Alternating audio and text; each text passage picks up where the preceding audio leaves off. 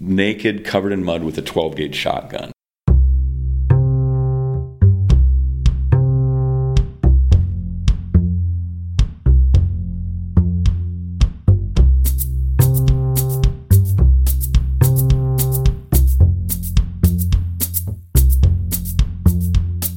So Aga, where do we start?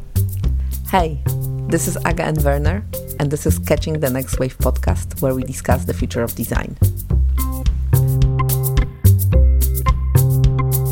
John, as a start, this is a bit of an awkward start. It's just to give us a little bit of a background about yourself. I was juvenile delinquent, criminal, when I was a teenager, 13, 14, 15 years old.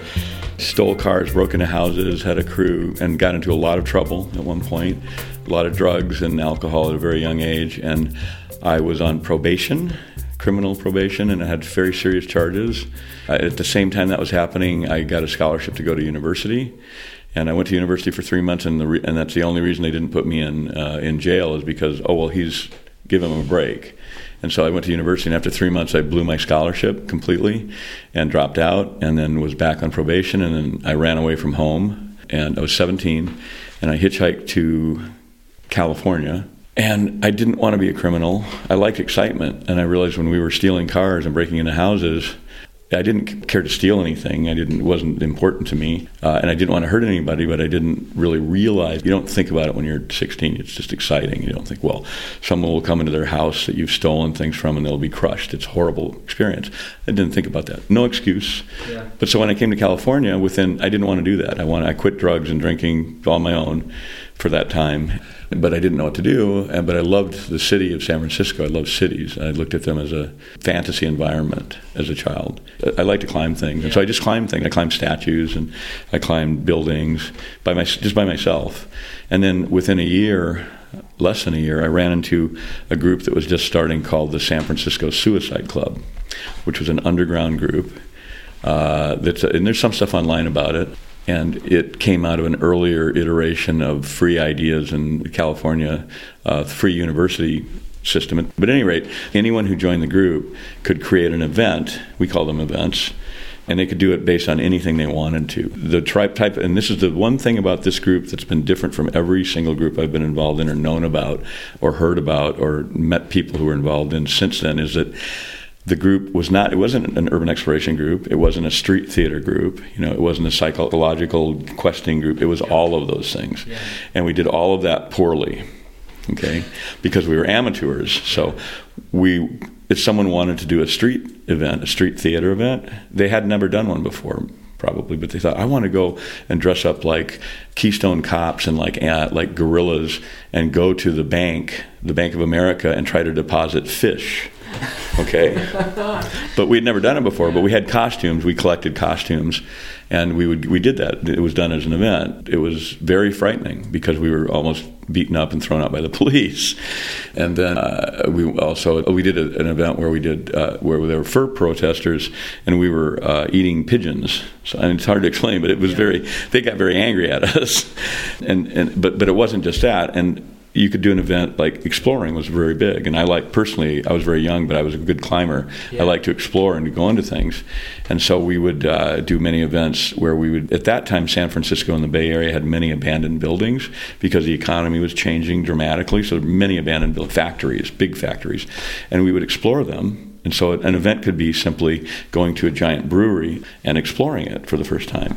And then later we'd get more elaborate, and we would create games and events in the buildings and in cemeteries at night, on the streets at night.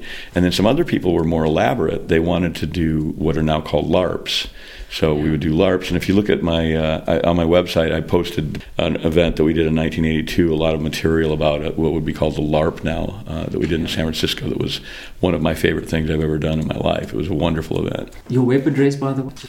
John W. Law, JohnWlaw.com. And I've been posting a lot of stuff related to this and some other creative endeavors recently. And so I joined this group when I was 17-year-old juvenile delinquent, and so it made me a very ethical person. That's interesting, right? It's true. So your group actually transformed you in a way. Absolutely. Yeah. But we would do events and activities that were illegal, but not immoral. And there's a big difference. Illegal is not immoral. Because something illegal doesn't make it immoral. And if something is immoral, it doesn't matter if it's illegal or not. You still don't do it. It could be immoral and perfectly legal. But if you do it, you're an asshole. Our idea was that we would do, for instance, we would sneak into buildings and bridges. We were best known for climbing bridges. We were a secret group, but word gets around sometimes. And we were best known for climbing the Golden Gate Bridge and the Bay Bridge. And so some people knew we did this. This was illegal, surely. Yeah. But the way that we did it is we were very careful. We didn't let anybody see us. We left nothing behind. We changed nothing in the environment. We took nothing, which later became a philosophy. Comes from many groups. We didn't invent it. But it was one, we definitely invented our own iteration of it, which is leave no trace. Okay, and that's where that came from. And this was in places where we would do an event, let's say in an abandoned building, and we would have a big dinner that we'd all bring our food. At the end of the event, we'd eat together. We would clean all of our garbage up and take it out of the building. We didn't even leave garbage in an abandoned building because that was our philosophy. You were never there. Never there, a ghost.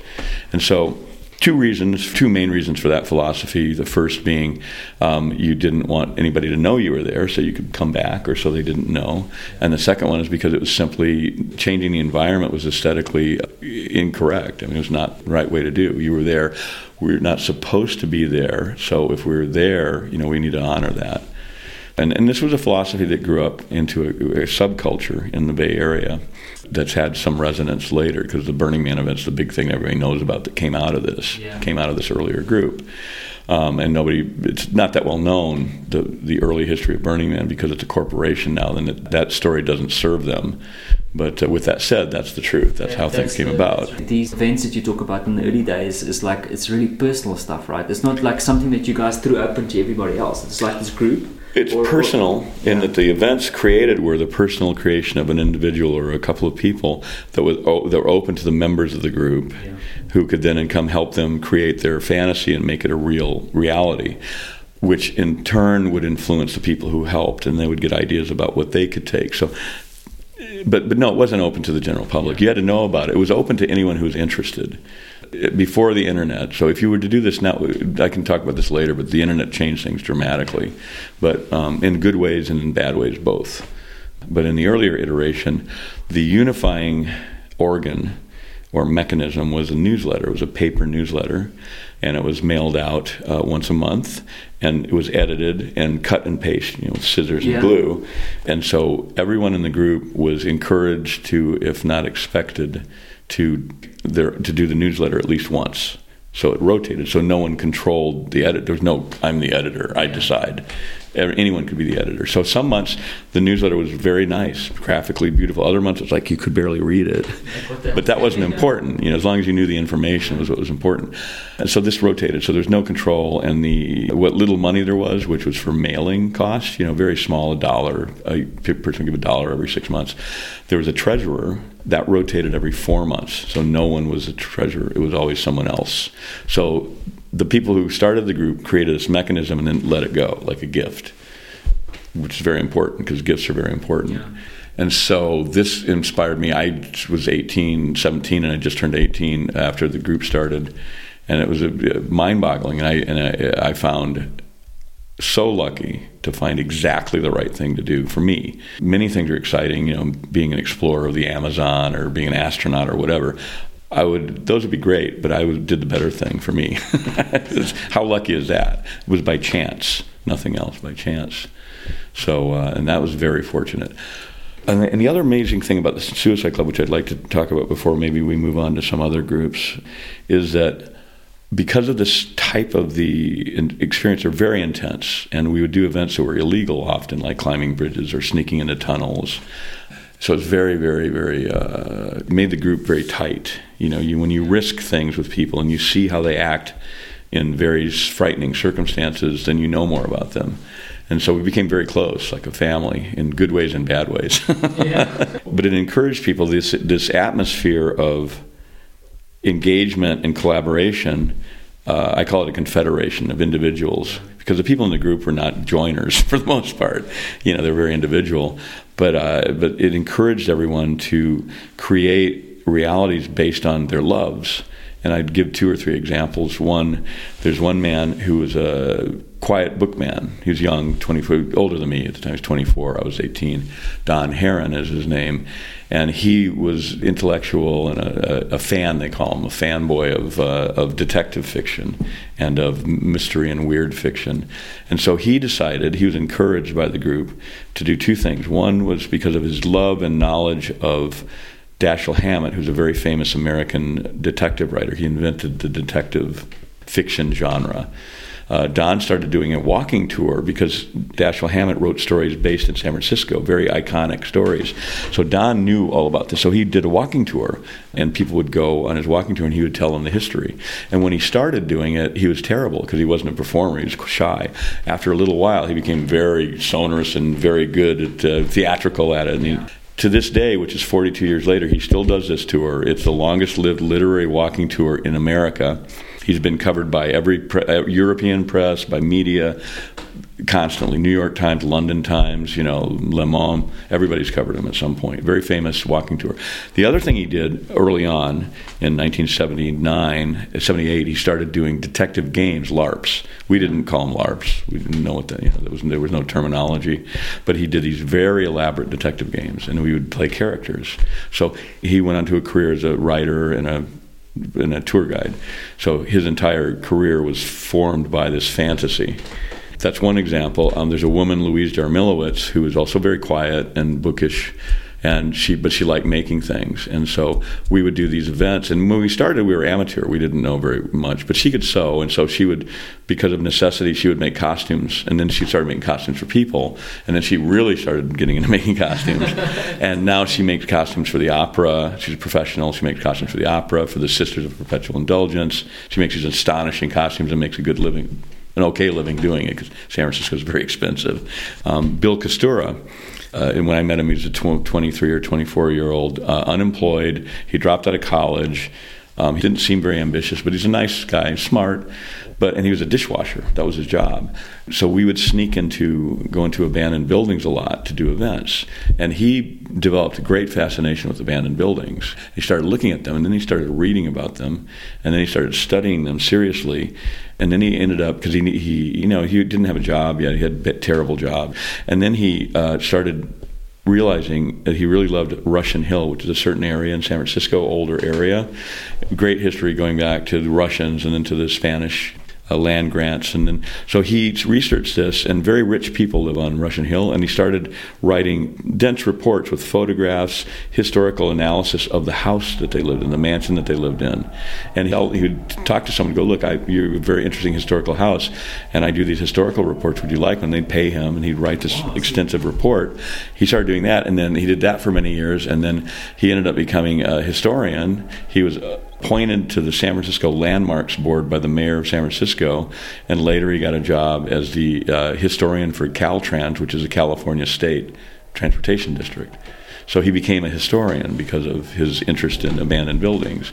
This is why that group was so magical to me. What I find interesting is that, in my world where I come from, we go out and we ask people what they like, and we design experiences to kind of align with that. But what I'm hearing from you is like a lot of the people that you've been working with, they started off with something that they were passionate about, and then it starts just circling out and it starts drawing people in. Drawing people. Right. And do you think that you could do that with intention? So with intention? Yeah. Sure, I think you can. Intention is good. We did it organically, which is also good and also surprising because you can't see what's going to happen. With intentions to create a certain type of process that will then have a certain effect or a certain outcome, sure, of course you can do that. People are intelligent, they can design formats wherein that will work. Taking spontaneity and the complete unknown out of something changes a character in a way. It's just a different thing, similar in great respect, but different in certain respects. So of course there's nothing wrong with that. It's great, and you can do it. Making a business out of it and monetizing it, which is also not bad. I'm not against that at all, even though I've never done that. With one exception, I've never done that. I think it's fine, but to understand it fully, you need to understand it changes certain aspects irrevocably. There's certain things that are just going to be, regardless of your intentions. Because there's certain realities about business that if you don't accommodate those realities about business, you will not be in business. And it's that simple. They're the first thing that they demand to be the first thing that are addressed.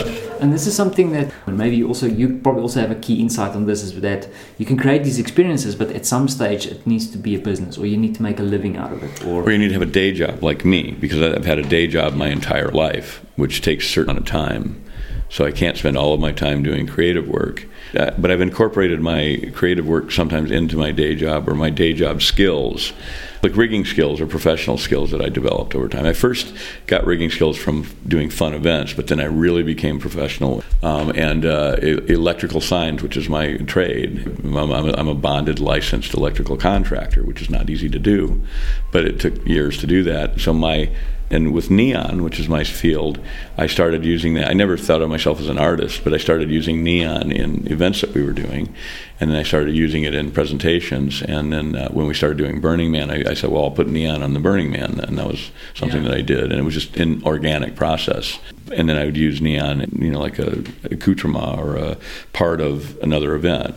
For instance, we did a thing called the Billboard Liberation Front, where we would alter billboards. I don't know if you know about that group or not, but it was pretty well known for a long time. And if you know what Banksy and Shepard Fairey, we were precursors to that. We would take large billboard advertisements and completely change the meaning.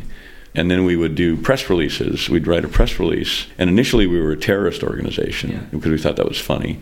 And so we'd send out a communique going, we've taken this billboard and we've made it say what it should say.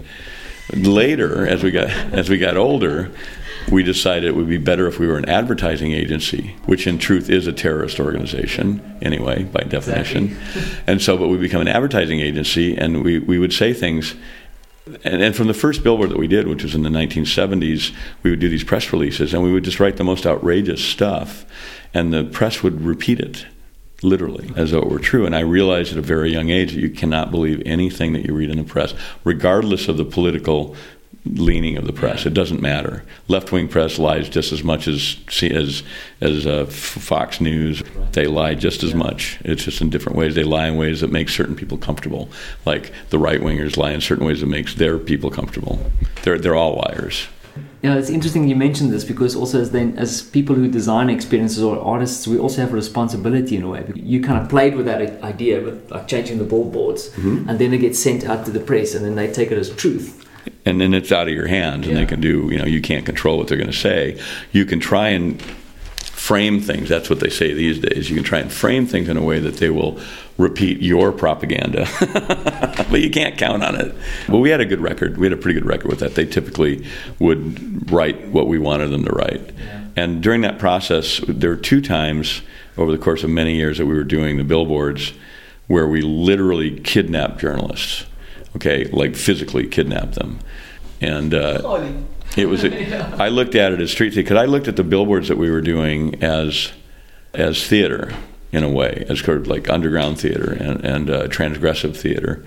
People would see a billboard on the street, the message has been changed to something very funny. Like, to give you an example, one billboard that we did was a beautiful painted backdrop with an impressionist scene of 2 couples under a parasol drinking, very pleasant, wind blowing. And the caption was, "The beginning of something wonderful." And then above it were these giant neon letters that said Hillsdale, which was the name of a shopping center. But if you turn off the first 3 letters and the last 3 letters, the message that you see as you're driving down the freeway is LSD, the beginning of something wonderful. And all you had to do is turn the letters off. It was very easy, but it completely changed the message, and making it a better message. Hence, our task, our job as a Billboard Liberation Front advertising agency was to improve the advertising copy and the message. And this was repeated in the press. So we manipulated the press that way, not because they're stupid and not because they didn't know they were being manipulated, but because it was good copy and funny. And they knew that we knew that they knew that we knew. But they ran it because it sold more beans or whatever they're selling. And we knew this by understanding how advertisers work.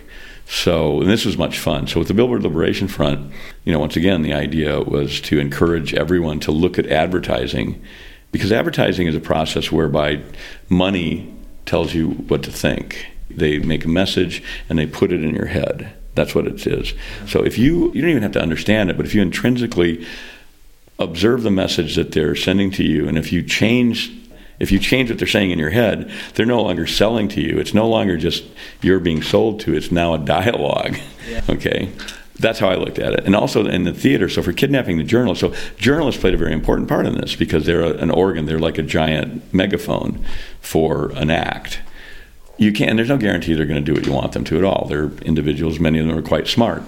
But with that said, if you give them a good story, they'll want to run with it. And if they're a little sympathetic to your ideas, maybe they'll not look at certain things. Okay. So we had a journalist who wanted to do a feature article for Wired magazine on the group, and he writes for Advertising Age and for the New York Times, and he's a major journalist. He was in New York, and he wanted to come to San Francisco to cover us. And so we said, okay, I don't know if we want to do that, but if you have to come out, we'll contact you and let you know what to do. And so he was paid by the magazine to come to San Francisco. When he got to the airport, we said, don't worry, go to the airport and we'll contact you. So he doesn't know us. He's never seen us. We use phony names. We've been in the press, but we don't use our real names. We don't have a phone number or a mailing address, right? So he's literally flying to San Francisco having no idea. We could just not even show, he could just be in San Francisco. So he shows up and we call him on the white phone in the airport. You go, Warren Berger, go to the bathroom on this level and look behind the last toilet, and that's where your instructions are. So he did that, and we had a setup where we followed him at different places. We told him to take a cab to, he's on an expense account, right? Yeah. And we asked him, you're on an expense account, right? He goes, yes. And that's good because you're going to spend a lot of money. And we said, okay. So we told him to take a cab. So his instructions told him to take a cab to a bar on Haight Street and to ask for a certain drink, a very special drink. And the bartender was in on it. And so the bartender gave him the drink and handed him a piece of paper, which gave him his next instructions. And they said to go to an intersection and look to the sky for his next message. That's all it said. So he went to this intersection. There was a billboard at the intersection, which we had put a personal message for him on the billboard, right? And he's an advertising writer. He writes about advertising his whole life. Later on, when he wrote about it, he was flipping out because this literally, first time I really understood targeted marketing. And this is a long time before internet targeted marketing, right? This is 1999, I think. So from there, we had him go to a junkyard. There's a giant junkyard in this really scary industrial neighborhood. And the guys who run it, we know them. And the guys who run it are big, scary, kind of guys. And so he said, so his next message is go to Ace Auto Dismantlers and look for a 1978 like Grand Marquis, which is a big, stupid American car, right? Go look for it and look in the trunk. You'll find your next clue there. And meanwhile we're set up and we're photographing him from like 100 feet away. We're documenting the whole thing. We're photographing him in hidden places. We set it all up. Like at one place we're up on top of a building 4 stories above, and we're photographing him as he walks below us. In the junkyard guy, we have a hidden camera in the office of the junkyard showing the whole thing. So he goes in the junkyard and he goes to Billy Kennedy, who's the junkyard guy. He's a big, burly, gruff Irishman, right? And he goes, "Do you have a Mercury Grand, the car?" And like, I don't know, oh yeah, there's a red one back there somewhere. Yeah, what do you want? You're looking for parts or what? And he goes, well, I just want to. And he goes over there and the trunk's locked, and he goes, can I get in the trunk? And there are 8 people in the junkyard, and they're all in on it, right? And they're all acting like, and so he goes, he's trying to get in the trunk, he can't get in the trunk, and I go, what do you want to get in the trunk for? You leave something in it? So Jericho, who's this totally scary-looking punk rocker dude on a forklift, so I can get in the trunk, and he takes a forklift, a big-ass forklift, and goes over and jams it in the car and pops the trunk open. And there's a body in the trunk. Oh my God! It's a dummy, and the message is in the coat pocket. So the journalist, he doesn't know these guys, and they're like, "What's this? What's this body?" They're all starting to get really aggro, and he goes over and he starts searching through the pockets and gets a message and runs out of the junkyard. So anyway, we did a couple of other things. He had to go to a store and find a purse and some other things, and then we ended up having an interview with him. We had him go to an abandoned railway tunnel and take a train and take a certain stop, get off and go to an abandoned railway tunnel. And we met, and then we were standing behind pillars, and we followed him into this tunnel where we had an interview. We were all wearing animal masks.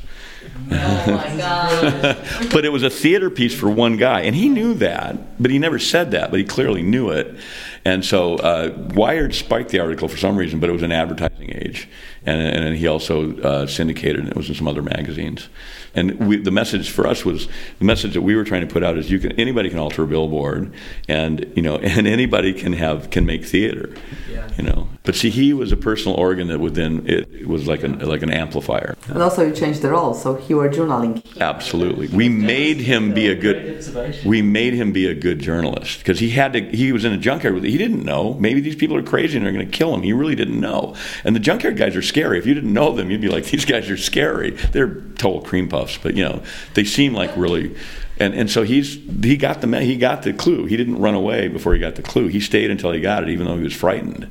So he was a good journalist, So and that got our message out, whatever it was. It's like, our message is really simple. It's like, have fun and don't do what you're supposed to do. Yeah. People like this journalist or these people who are bringing fish to the bank. What is the excitement that makes them do it?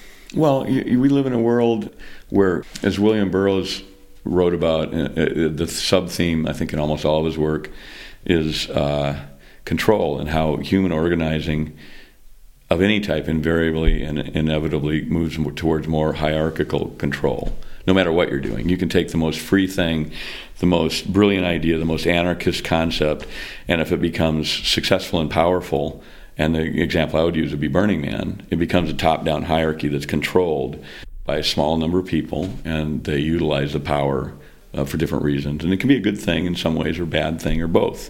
Usually both if it's big. Institutions, if you institutionalize something, it becomes an institution. And so people's natural inclination to want to be free bridles it being institutionalized. Part of human nature wants to be taken care of and controlled. They want to have an institution that gives them a pillow to lie in, philosophically in a way that's comforting. But they also want to not be told what to do and go, fuck you, I want to do what I want to do. Okay, so you have this constant battle in a human psyche between these two things. So I just lean more towards a fuck you, I want to do what I want to do, while realizing the value in certain, certainly we have to have certain regulations, the wrong word, but certain social concepts that people adhere to so that we don't all just kill each other immediately. I mean, I'm not averse to that, but with that said, you have to have freedom where it's not mediated by an institution or by a government or by your mom or by a school or whatever. You have to have that, and if you don't, you're missing an enormous part of having a real life. So anything that, any institution, you should be able to make fun of it. If you can't make fun of an institution, something's desperately wrong. If you make fun of the king and they come and cut your hand off, you're in the wrong place. It's a bad place to be. So I think most people, certainly any people have an ounce of creativity. Part of them wants to have that freedom.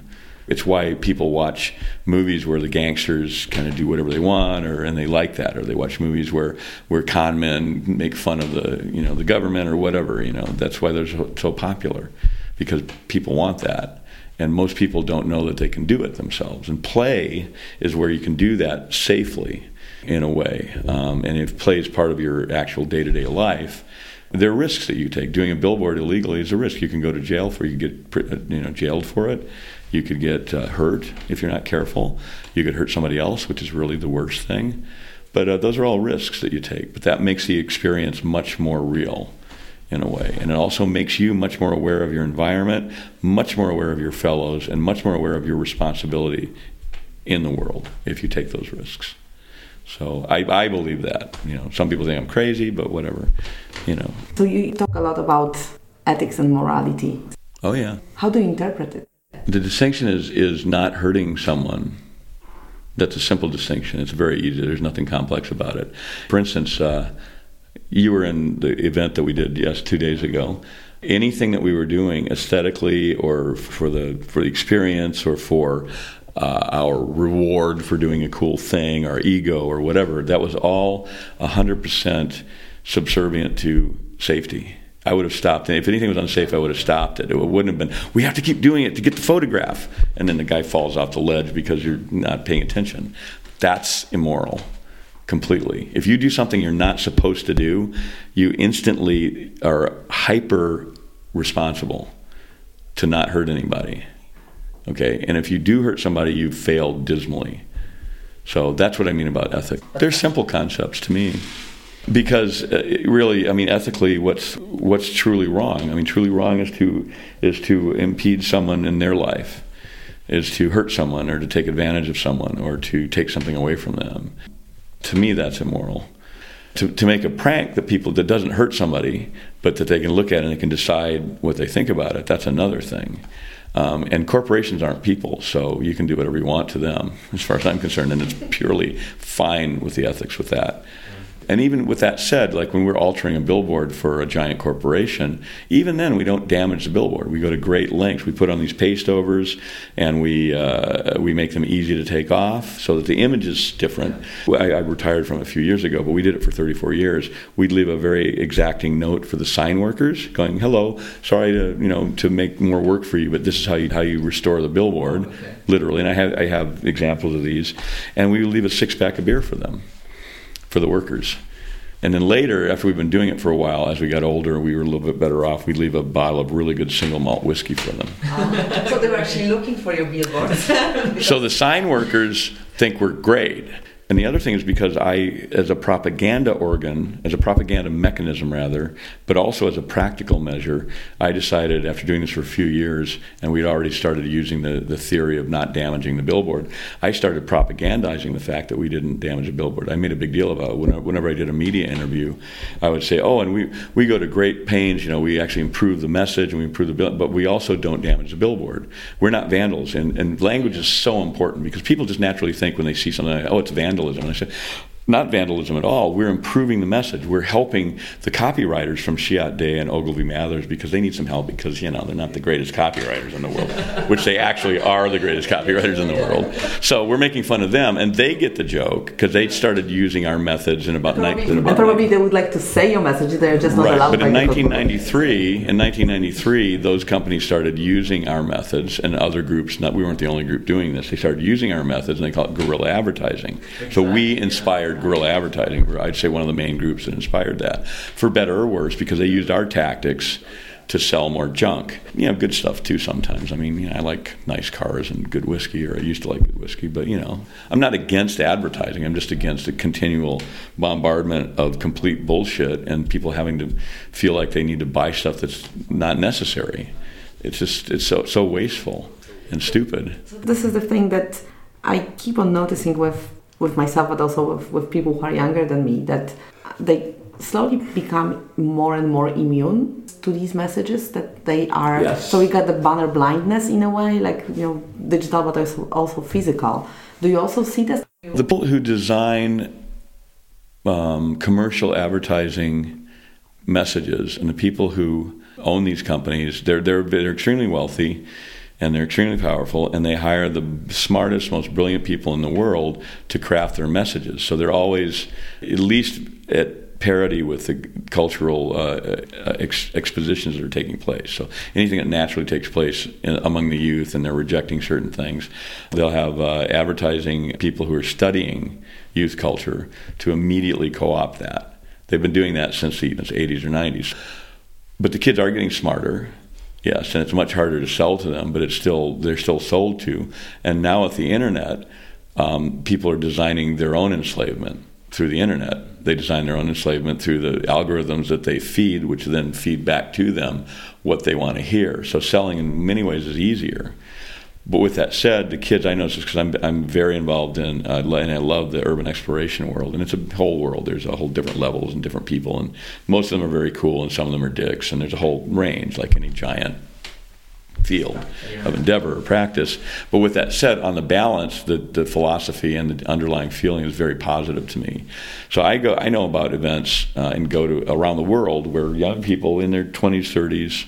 I'm usually by far the oldest person there. There's a couple of other old geezers and geezettes that show up occasionally. Yeah, there's one woman who's big in the urbex who goes to a lot of things. And I go to as many as I can, which is a couple a year. But people do it all year round, and they have conventions in different cities, and no one knows about it unless they're in that world. It's not advertised anywhere. It's not online. You can't read about it in a forum. There's no flyer. And so, if you really love that world, you can find it. There are clues. You have to follow the clues to find it. But nobody's going to tell you, because that's just not how it's done, because they know that the marketing world wants to market this stuff. And they do extreme sports and all this stuff. They market the crap out of it.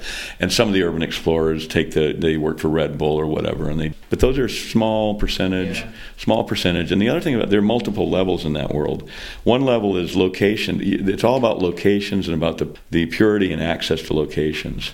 And so Some people, if a location gets burned, in other words, it becomes known of outside the community, then it's not as bad. So if you get a photograph taken there and it gets in a newspaper, they're not going to hate you as much. But if you expose a location that's a secret location, it's very difficult to get into, that only people who really spend the time and energy learning how to do it, if you expose that location, people will be angry with you, rightfully angry with you, because the only reason to do it is for ego. When we were talking about this whole idea, so you were talking about the billboards you've done, and then it became kind of a commercial thing in the advertising agencies, which I was part of, kind of latch on. But then I was thinking, like, the one thing that you didn't have to do is you kind of have to stay ahead of the curve, right? Or, like what I'm hearing from you at the moment, is that it becomes a little practice that people, it's not exclusive, so you're not excluding anybody. No, but they have to find it, and it takes merit.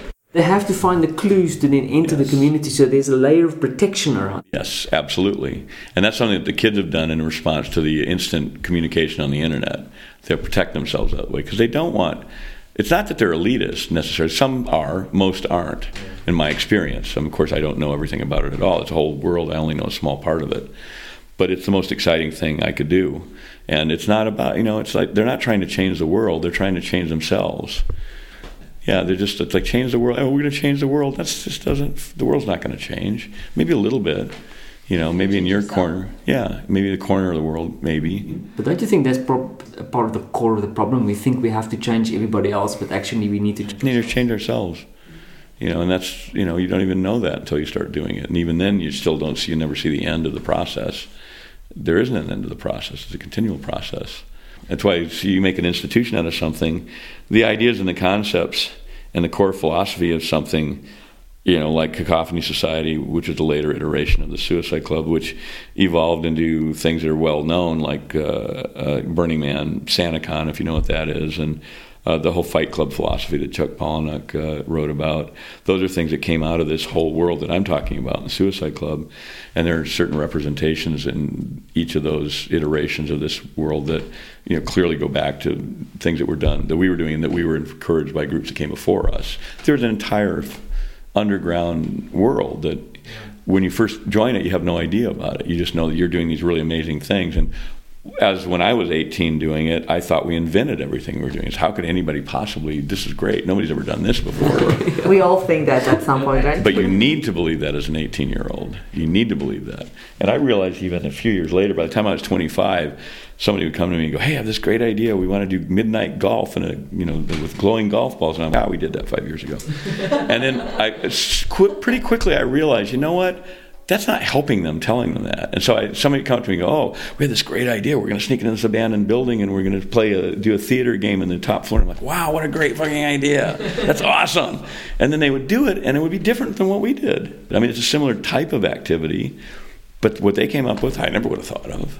So to encourage people, it's just not why you don't, and it's around ego. I have an ego. Anybody who does anything has an ego, and you need to feed that, but you don't need to feed it till it becomes a giant red hulking monster that eats everything in its wake. A little bit of attention and people liking what you do is good, but going to try to get that at the expense of everything else is not good. It's terrible. It doesn't create a community of ideas or people. It doesn't encourage other people to do stuff. So, and it's a balance, especially if you've been around for a long time and you've done things that people know about.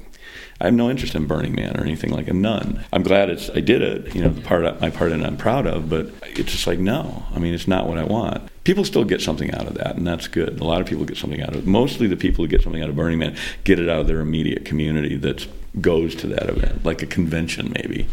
That's how I look at it. But as far as the hierarchy of the event and the control of it, and that we're all going to change the world with Burning Man, it's a giant party with a bunch of rich white people fucking doing drugs and getting laid. That's a big aspect of that event. Yeah. Is that going to change the world? No, not really. But there's some little things that come out of it that actually do have a positive effect, and I'm aware of that. But that's not the main focus of the corporation that owns the event. Okay, not really. That's the main focus of their public relations. I would like to dig a little deeper into this aspect of ego.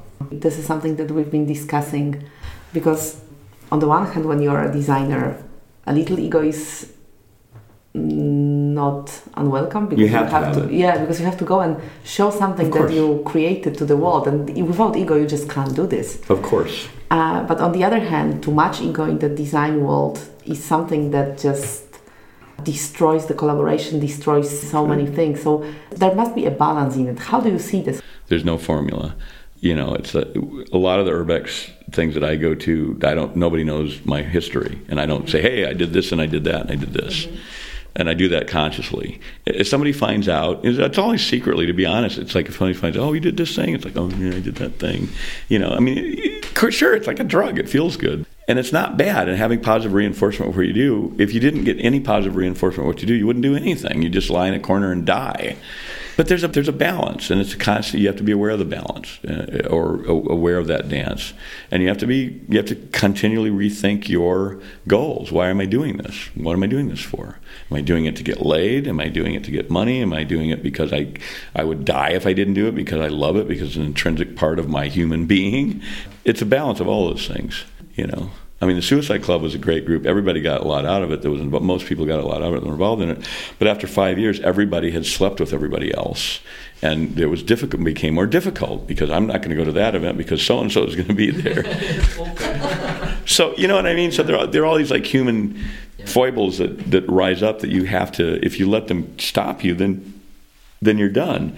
You have to figure out how to, and reinventing is the way to do it.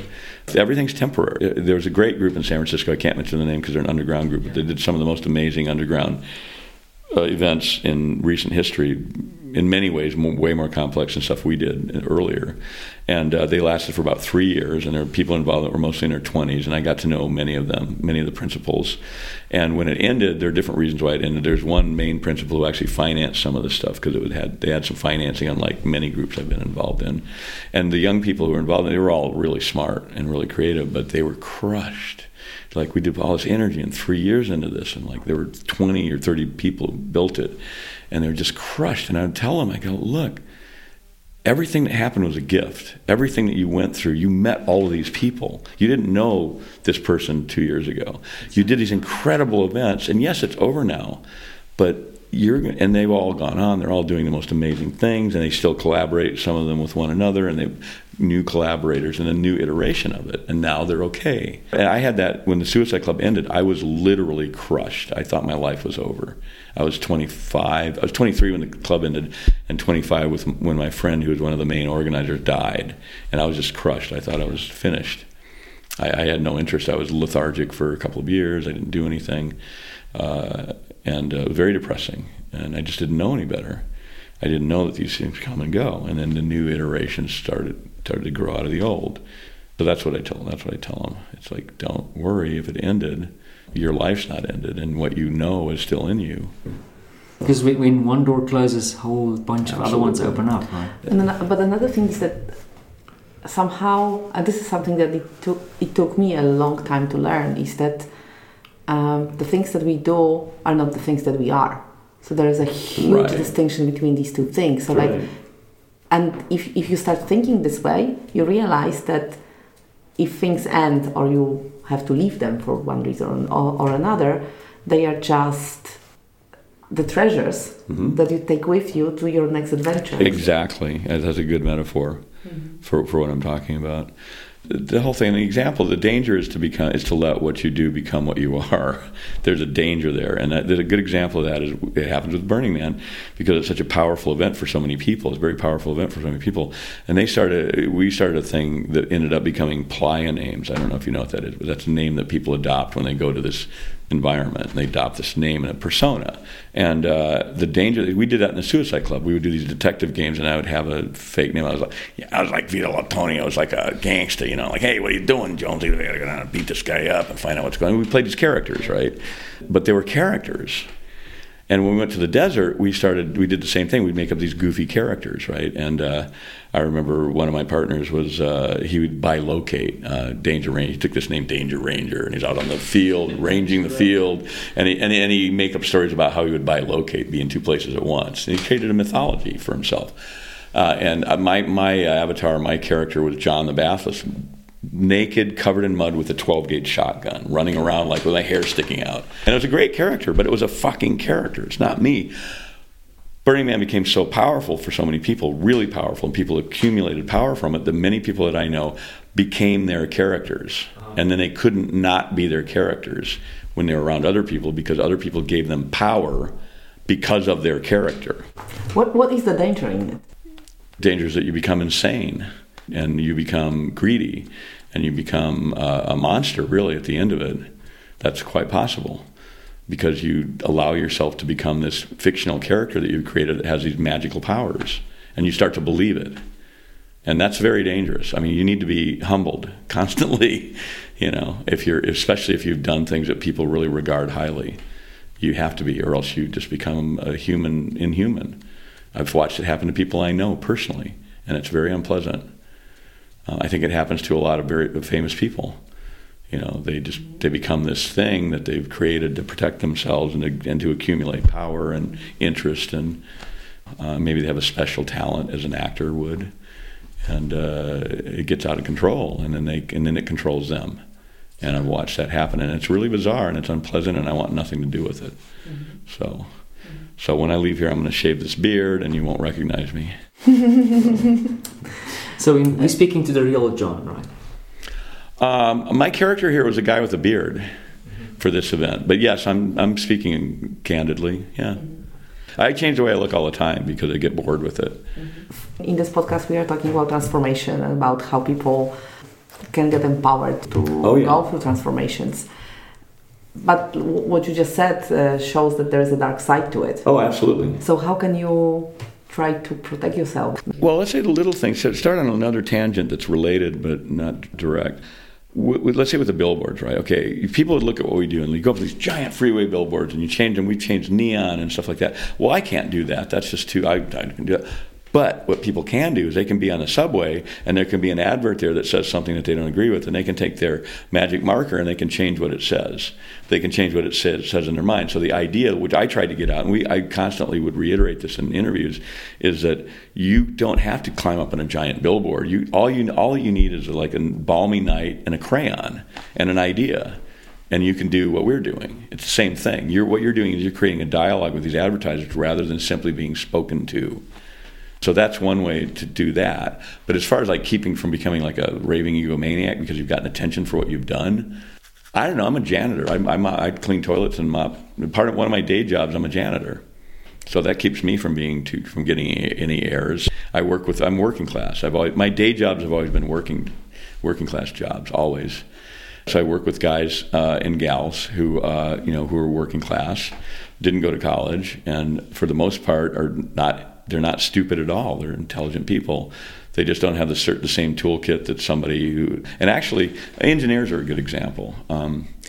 You have an engineer who's brilliant, engineer who's studied and very conversant with all types of aspects of his profession. If he hasn't ever built anything, if he hasn't spent several years as a builder, he's a fucking awful engineer. I'm sorry. I've worked with engineers a lot in my field. And the best engineers are the ones who are truly brilliant, who also actually worked as a carpenter for 3 or 4 years, or a machinist, or a builder of some type, because then they actually see how their ideas are implemented in the real world. And I know a lot about bridges. I'm not an engineer, and I don't have a mind of an engineer, but I'm very interested in large-scale public works projects because I like urban exploring. I like urban environments. And there's an area of urban exploring called live infrastructure exploring, which means going into live infrastructure, which is the most dangerous and the most extreme, and it has the most risk. So not that many people do it, and I do occasionally. It's risky, and so because of that, I've come to love and understand big structures. And with engineering, if you don't know practical matters, you're really not going to be a good engineer if you're a civil engineer. Just not. You mentioned generosity and gift giving as a very important thing. Very often these events, they are made expensive and scarce. So like only few people can get in. There's scarcity and there's generosity. In a way, they are like, again, two things that are maybe I don't know if they're in opposition or they're just different things. How do you see this? Well, you have to differentiate between classes because different classes of people have access to different things, and the higher class of people financially have access to anything they want materially, but not necessarily spiritually. spiritual is the wrong word, but aesthetically, emotionally. And this is a big difference. So when you pay for an event, if you pay for an experience, there's always an expectation. You're buying a product, which is why I'm an amateur. I've always been an amateur. I'll never be a professional. I don't want to do events for money. I'll never do events for money. I just have no interest in it. I don't think it's wrong. I don't think it's bad. Some people who do it are awesome, and their method of doing it, many of them are quite ethical. They're providing a product, but they are providing a product. That's the bottom line.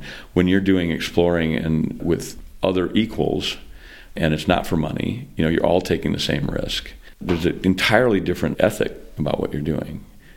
Very many similarities. Maybe the mechanics are the same, the events are similar, but the inner core of it's different. A person who's buying a product is always separated from the experience a little bit. You can't completely engage them. There's always a separation. And it's impossible. I believe that it's impossible to do away with that separation. It can be small. If you're excellent at organizing your company and your event that you're creating, if you're really good at it, you can make that differentiation tiny. But it's still there.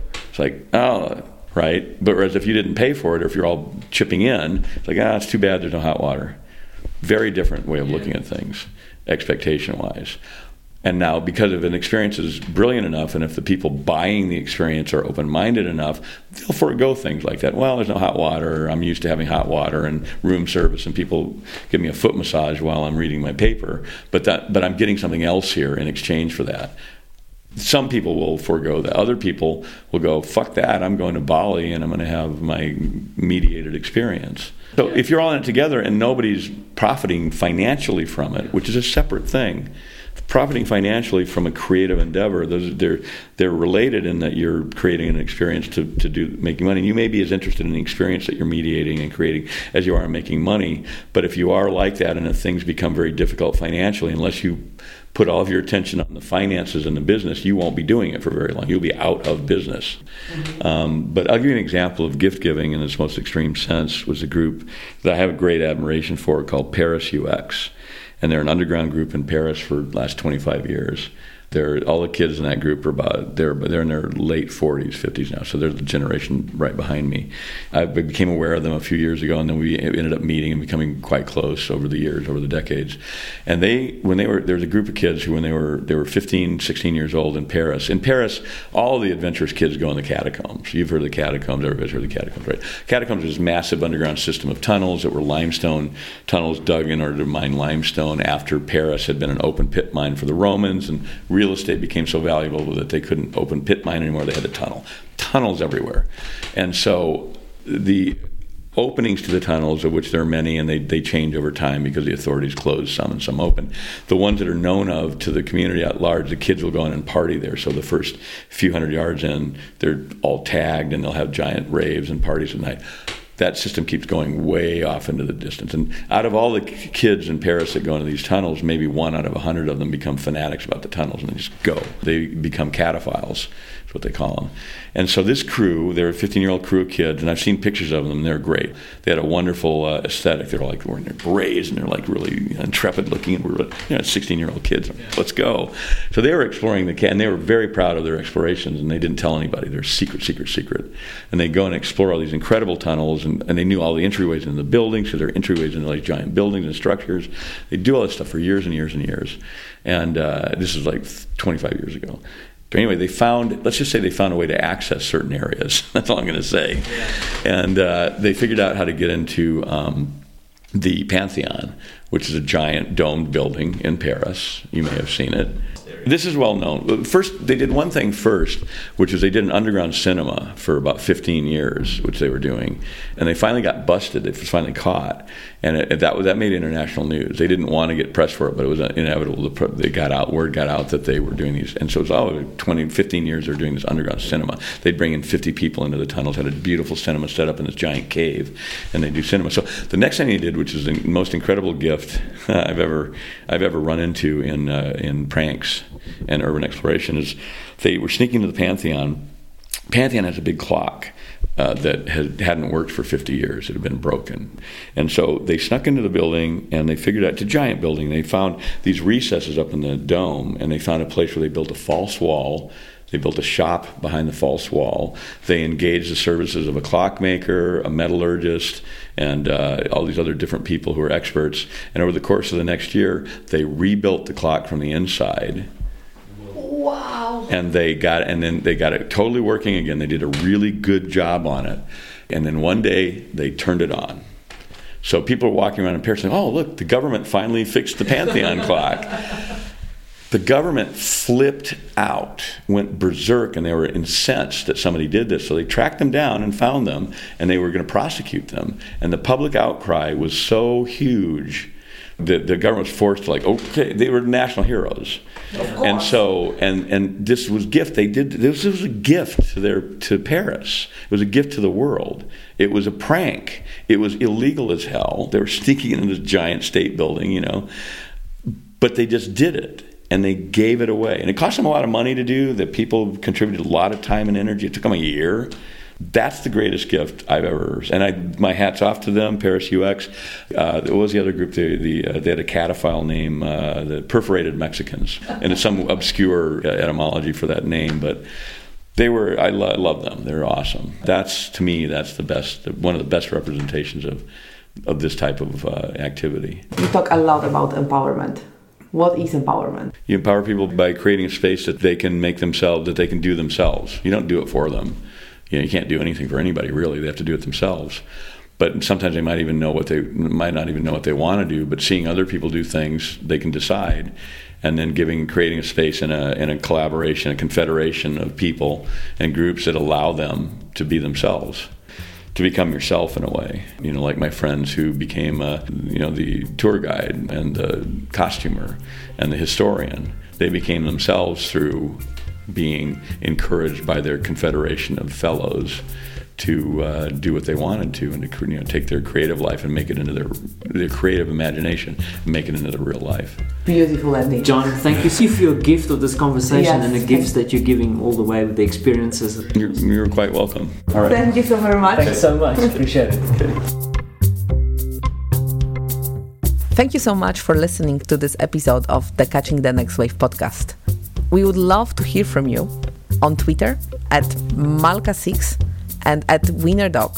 More details you can find on www.catchingthenextwavepodcast.com.